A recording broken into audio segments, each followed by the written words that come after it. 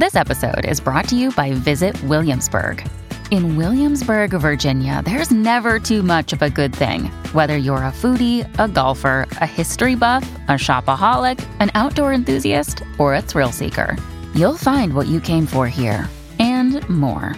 So ask yourself, what is it you want? Discover Williamsburg and plan your trip at visitwilliamsburg.com. I'm John Ryan, and this is Podroast. This week, a new podcast to make you richer.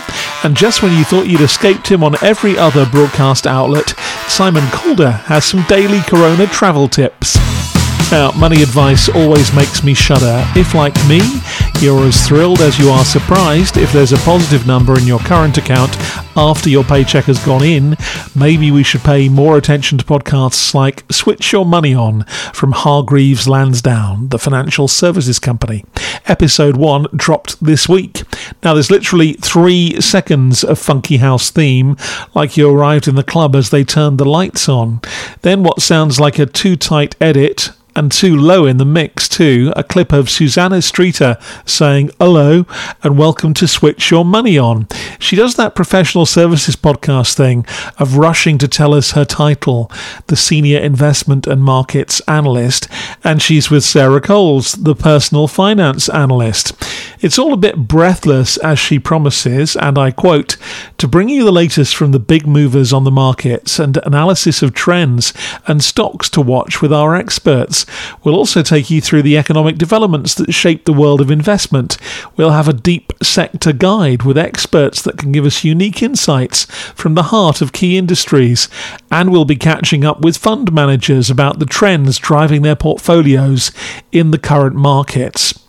A good rule about the top of a new podcast is to be specific, not generic. Hook me in with the promise of what someone is actually saying in the 41 minutes ahead of us, rather than a script flabbier and woollier than an obese sheep. Check your script. And don't repeat words like experts. And who is this for?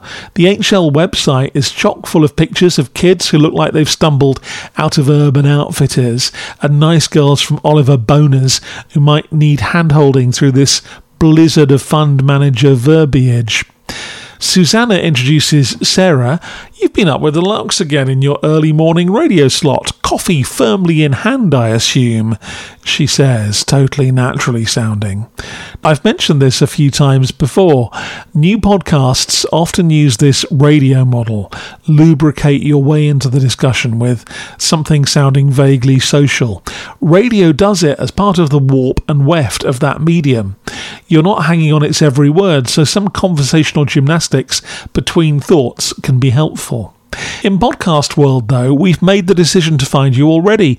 We fit on your content. We're much more likely to be wearing headphones or listening on our own, so don't waste my time. If you're going to tease ahead, do it with your best stuff. What's worse here is after Susanna's reasons not to listen introduction is that Sarah does another all over again. In an episode we're calling Eat and Greet, we'll be speaking to a restaurateur who runs a business in North London. We'll be looking at the hospitality industry and finding out what it's been like on the roller coaster ride of running a restaurant in a uniquely challenging time.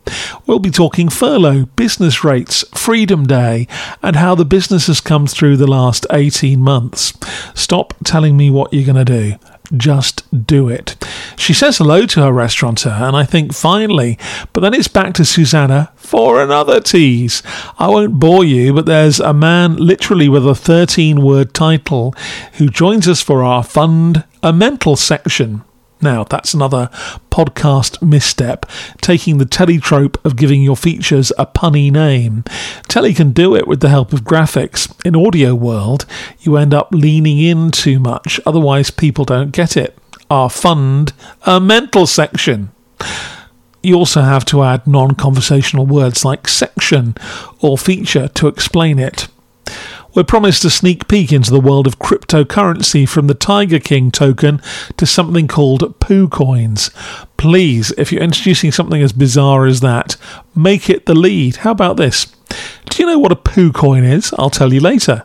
That's a much more dynamic trail forward. Oh, and please, never sneak peek. It's a nasty cliche. We're 2 minutes 28 in, and all we've done so far is tease ahead.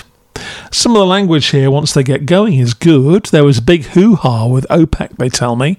They explain some of the inflation background stories. For example, concerns about safety on public transport and the shortage of chips on new cars is pushing up prices of used cars. There are still a couple more nationwide grade links in here. Not a cheery thought, is it, unless you happen to run one of the online tech giants, and that's the cue for Sophie to grace the airwaves, is one example of those. As usual, this stuff is pretty good when they're off script and into what they know about. Everyone's a good communicator and they certainly know their subject. The restaurateur is terrific, talking about flagrant attempts by other operators to poach staff, already depleted thanks to Brexit and COVID, or how some London restaurants are dropping lunch service in order to cope with staff shortages. But I have a theory. If you don't have audio skills or background, the stuff you remember from your consumption of other broadcast media, radio, podcast, telly, is always the bad stuff. The shiny floor language, the ladies and gentlemen, the layer of cheese and overwriting in podcasts like this one. It's much more difficult to remember and then synthesize the work of broadcasters who make it sound simple and natural, to communicate just like we do in real life.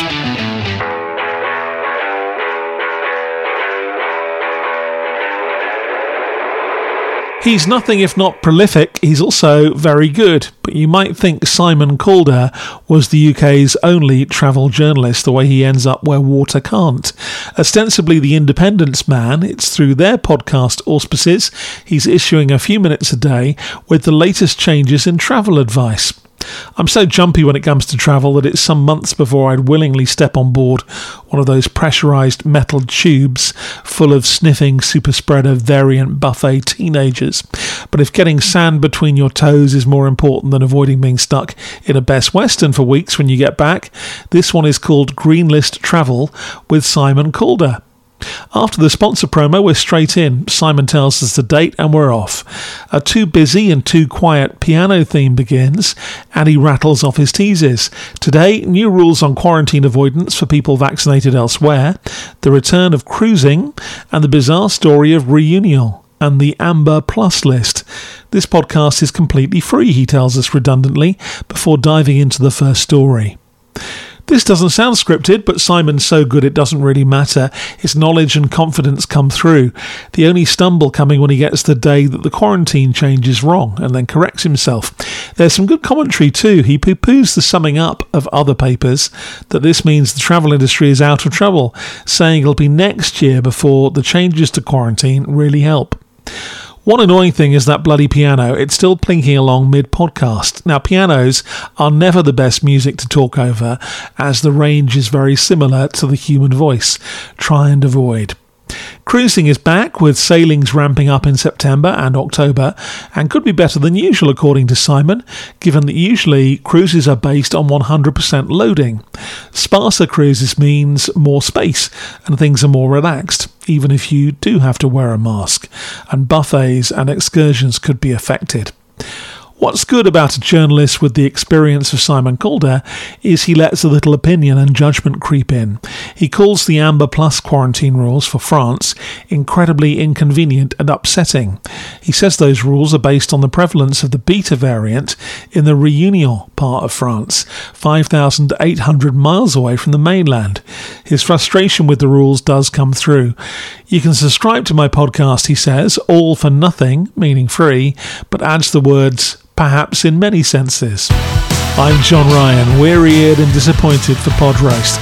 This week with Switch Your Money On from Hargreaves Lansdown and Green List Travel from Simon Calder and The Independent.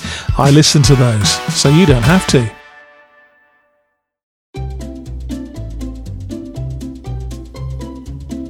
Hello, and welcome to Novel Conversations, a podcast about the world's greatest stories. I'm your host, Frank Lavallo, and for each episode of Novel Conversations, I talk to two readers about one book. And together, we summarize the story for you. We introduce you to the characters, we tell you what happens to them, and we read from the book along the way. So if you love hearing a good story, you're in the right place. Our 9th season is coming this fall. Tune in to hear from some of the all-time great authors, Charles Dickens, Jules Verne, F. Scott Fitzgerald, and more. Subscribe to Novel Conversations wherever you listen to podcasts.